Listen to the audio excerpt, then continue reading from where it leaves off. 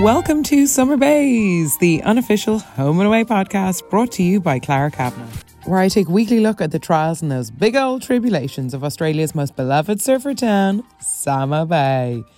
Each week I do a deep dive into the week's events and discuss dilemmas our characters are very good at finding themselves in, like when is the right time to tell your ex-boyfriend about your new boyfriend, and why would anybody have a tantrum over an engagement party? Get ready to feel closer each day to home and away. Now, before we get things in motion, just want to share that this is a no spoiler podcast. I don't look ahead. I don't read the episode descriptions. I avoid any online content to do with the show. And it makes for far more dramatic TV watching. I recommend you do it on any TV show. Just avoid spoilers. It really makes the show that much better. Just try it and see. Honestly, it really changes things. Now, I simply must jump in, delve straight into John and Susie. What the hell is going on? Whoa. I thought that Susie was this too good to be true, Silver Dreams is going awry. She just emerges like this beautiful mirage for John. She's encouraging him. She's making him believe in himself again. She's kind of sweeping him off his feet. He's not somebody who copes very well on their own. He's been quite vocal about his loneliness. So I was just so happy for him that he found somebody who didn't know John like the other townspeople know him. So, he was able to make a good impression on her. She doesn't know how stingy he is, how annoying he can be. And I just thought that Susie was this gliding angel who just came to make John believe in love again. And now, what the hell is going on? Why is she going through his stuff? Why is she taking photos of his bills? What does she have to gain? Like, John is, okay, he's famous for how tight he is. Like, is she trying to rob him? What is she up to? Her in her big clothes, just swooshing all around the bay, trying to find his secrets. But she's always talking about money, asking about Jet. Oh, he must be doing well for himself in the city. Oh, and you did well out of your divorce, and why didn't Marilyn get the house? And and then now calling him Mr. President. She's putting him on this weird pedestal almost, and of doing a fair bit of mild gaslighting, really driving a wedge in between him and not only Marilyn but especially Alf. And, getting them to leave the diner and don't say hi to him. He's trying to spy on you. Now, obviously, I know it's all tied in with the campaign stuff, but it's very, very much working. But at the same time, John almost can't believe his eyes, cannot believe that this is happening to him. So he's almost a bit starstruck. So he's not going to be able to see the wood from the trees here at all. And she's totally taking advantage of him, but I don't know why. Why? What's she doing? She's a real estate agent to the stars, it seems. So what business does she have trying to go through John's finances? So I think we know she's a legitimate real estate agent if she's worked with Tori and Christian, and now with Lee and Justin with their big move. So I don't really understand what's going on there. What's her motive? But she lives so practically. You can tell that she's somebody who loves routine. She's always looking her best, acting her best, very professional in everything she does. How does he believe her when hasn't figured out the renting thing and she got her dates muddled? Is it a ruse? Is it so she can be taking more photos of his personal life? Is she just a low-flying criminal that robs unsuspecting mid-50s men? I don't know. What is going on? And now, and as their campaign is heating up with slogans like "Make the surf club great again." Oh, gross. So Trumpian. She's such an Ivanka. But now they've kind of sealed the deal with her inviting him to bed. You coming? How sultry. So now John's got himself a live-in girlfriend who has a big question mark over her. So we'll see where Susie takes us to next.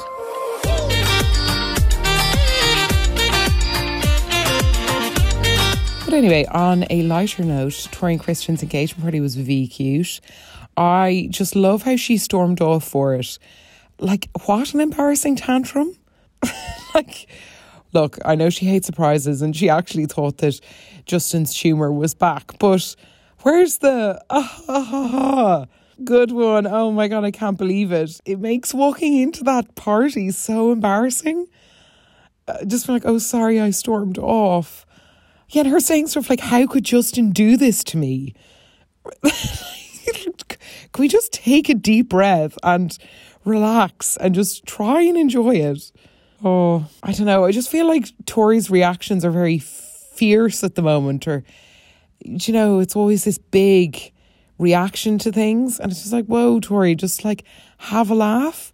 Because it was this beautiful soiree. I really want to know what time of the day it was at, because it seemed like it was some kind of afternoon thing, but then Salt was set up like a nightclub with a disco ball. It was just such a glamorous evening. And some kind of love bomb exploded on the evening. Everyone was doing like hug dancing. There was barely any twirling. It was just all like gripping onto one another. And Jesus, Leah, when Justin was singing his song after all the speeches, oh my God. I actually wouldn't be surprised if she threw her knickers up at him, Janie. When I fully lolled out loud when Tori was like, I feel like a third wheel of my own engagement party. Like, it was so true. I was like, whoa. But anyway, they definitely had sex on the beach and they make it so obvious. It's so good. But it wasn't smooth sailing for long when all the stuff goes down at the hospital. So I think Lewis was right to be like, you can't operate. I saw you take a sip. And I know it was an hour ago, but in a way it's like it is negligent. It is poking another hole at Christian's integrity as a doctor, like to us, the audience, I think. But Lewis lost me then at the fight at the hospital because it just got so out of hand. And like the way he went about it was so wrong. So then when the patient died, they come to blows again and the outburst is even bigger. And sorry, I shouldn't laugh, but the whole time Christian was really angry and very good at the doctor speak and the channeling his inner MacDreamy. And look, I've watched enough Grey's Anatomy to know that that's a good acting of a doctor. But he was doing it in this like V-neck button-down t-shirt that was tucked into his jeans. Who tucks a t-shirt into your jeans? Obviously, I know they're in a hospital. He needs to be wearing, like, tucking his stuff in, but like he can't just be wearing an untucked t-shirt.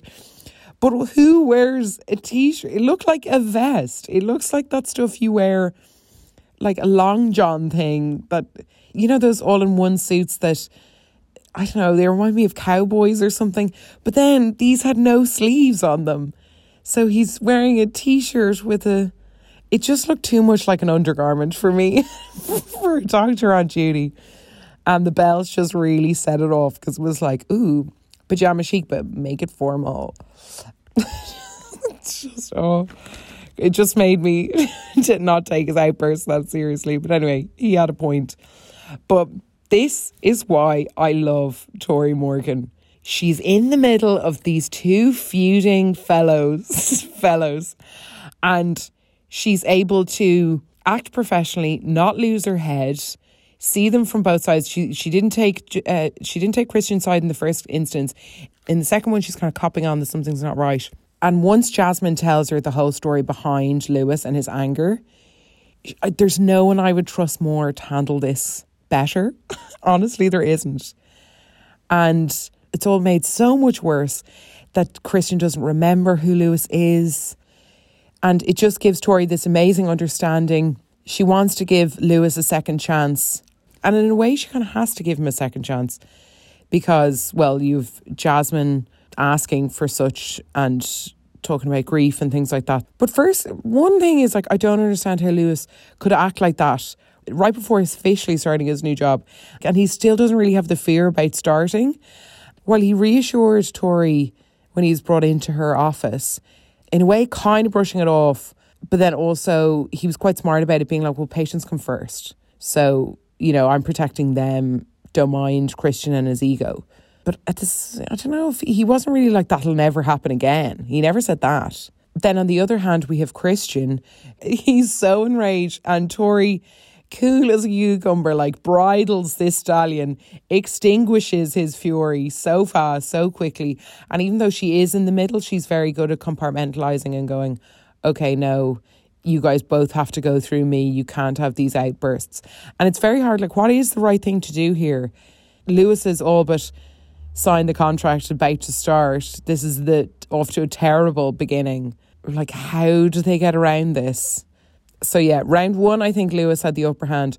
Round 2, not so much Lewis. He kind of lost it there. So his grief is kind of overtaking him. And he keeps being like, it's not a problem. And Jasmine's like, it is very much a problem. So if he can't make peace with this, he'll never move on. But yeah, at the same time, it's not really making Christian look good either.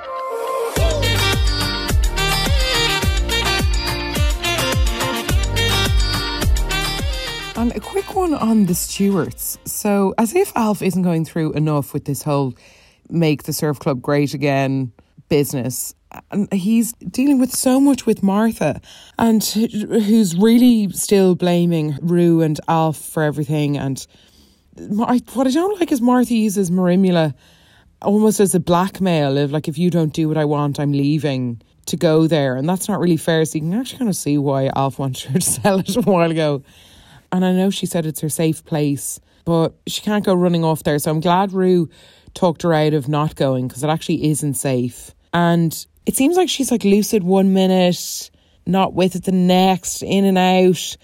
And then when Rue and Alf are trying to find her, the last time she left for 30 years. So you can understand why they're feeling a bit worried. But her thing with Irene today being like, I'm trapped, get me out of here, they're watching my every move. And we didn't get half as much evil as we should have gotten out of Kieran. And now he's left Martha in this awful state. And I'm raging. And I'm raging for Alf and Rue. I don't know. I hope they get her help before she disappears again. Or if she disappears. No. Don't go, Martha. No.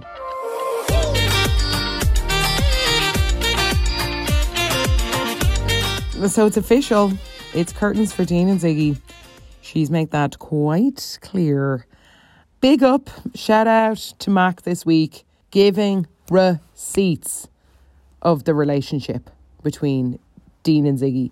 She was just saying everything I was feeling about Ziggy. And I'm just so happy that it was being served to her straight.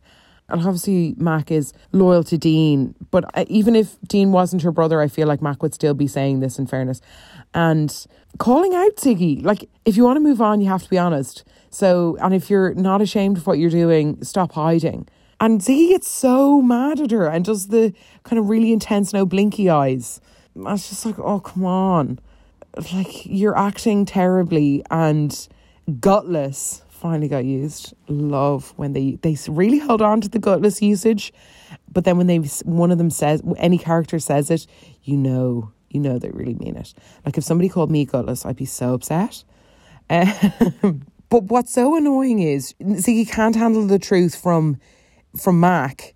But once Tanya agrees, she's like, oh yeah, you know what, you're right. And that really annoys me. It's just, Ziggy thinks that she's protecting Dean, but she's just protecting herself. That's it. She just doesn't want to hurt him. And like, I just think if you actually cared about Dean, you would cool off on the Tane thing. But you're just kind of like, oh, like, I'm sorry that I'm hurting you, but I'm still going to do it anyway. Like, it's such a selfish energy. So much so that she's giving Dean false hope and not taking any responsibility at all. Being like, well, if he wants to think that, he can think that, but that's not what I meant. It was like, well, you said you wanted a fresh start with him and you walked off. But anyway, she finally tells him, and then it kind of turns into this whole, like, I hate hurting him Mac, can you look after him? I'm so worried. And then through all this behaviour, she ends up getting this like great boyfriend out of Tane. Like, who knew? Like, is Tane a really good boyfriend? In what world did this happen? He's just being really understanding and really nice, and you know, you're allowed to be upset about Dean, and you know, we can talk about these things. You don't have to pretend in front of me. And like, I think, you know, Ziggy's in a terrible place when she's cleaning. I've never seen her clean. She was oh. But as Tane admitted that he'd never been in love, like, he's being a really good listener, boyfriend, and just wanting her to be herself, which is cute. I just kind of wish it wasn't Ziggy, because I don't like the way she's hurt Dean. And I also think, what a rebound this all is. And since when does Ziggy work out? Like, you're going to the gym to like pump some iron. It's just, I know, like, I'd like to see it reciprocated, like she takes him surfing or something, or it just, I don't know, I just don't know how I feel about that whole working out thing. It's not sitting right with me. I know it's only small, but I don't know, not into it. But I do think this whole thing has brought Mac and Dean a little bit closer together.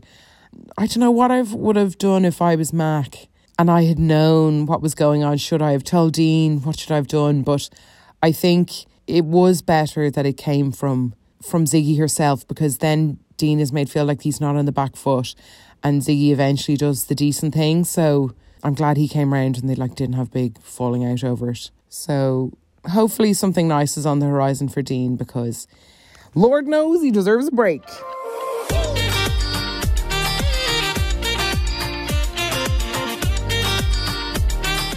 And then speaking of Mac, she's got quite the predicament on her hands, with Ari constantly inviting Mia everywhere.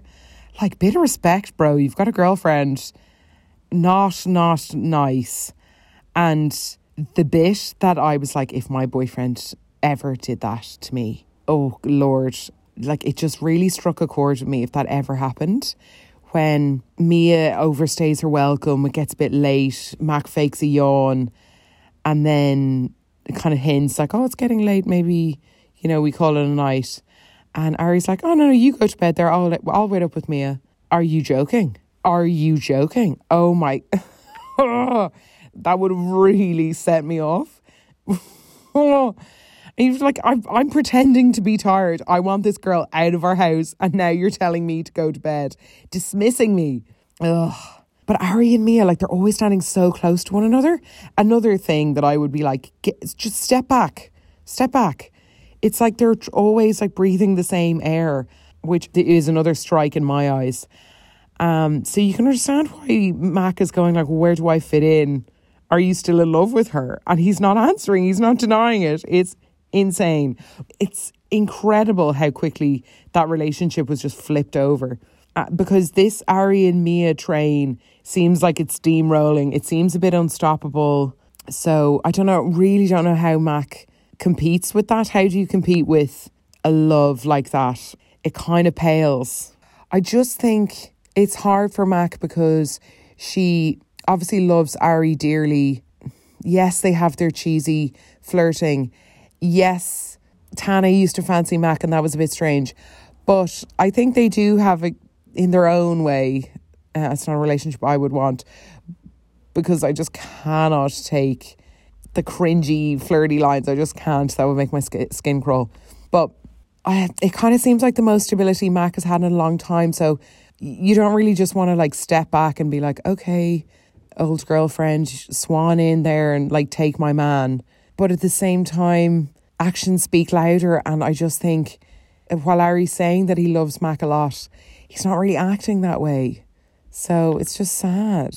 And one final thing, I really love when Mac went to the diner, i.e. the dark side, and had that cute little banter with Irene. Love it. Just because you actually never see Mac in the diner.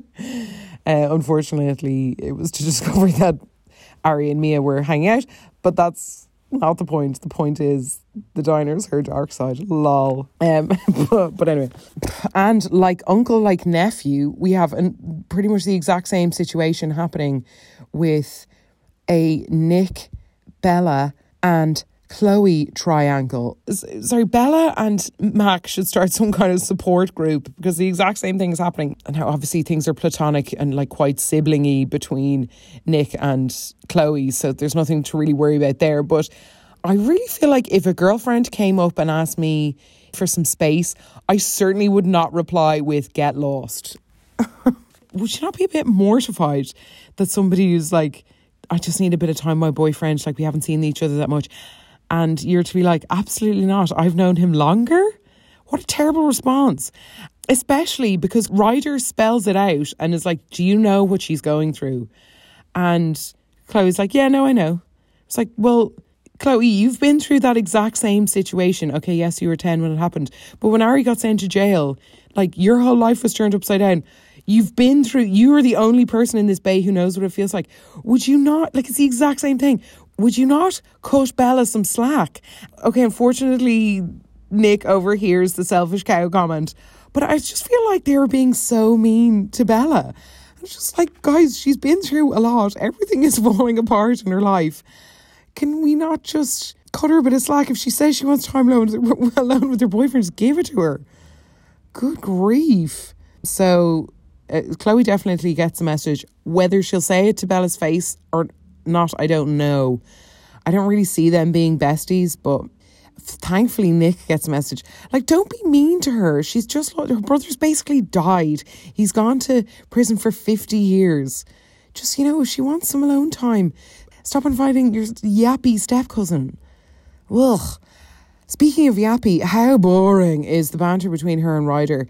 It's just, I find her unbearable. Her first day of work was so annoying. She's so rude and just thinks she can like strop around the place. I'm glad Ryder's calling her stuck up. Yes, it's going in one ear and out the other. But, she just really thinks the whole world revolves around her.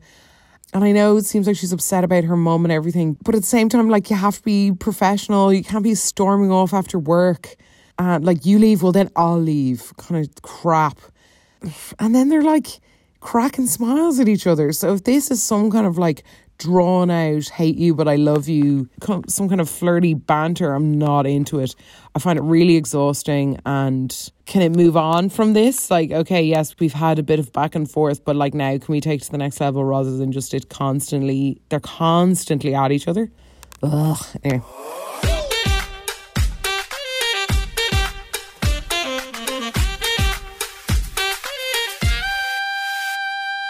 Alrighty, well that about wraps it up for me this week. If you like what you hear, I would love if you could rate, review and or subscribe to Summer Bays, but no pressure. If you want to get in touch, Summer Bays is on Instagram at Summer Bays Podcast. You can slide into my DMs and we can have some fan chats there. G'day, and I'll talk to you next week.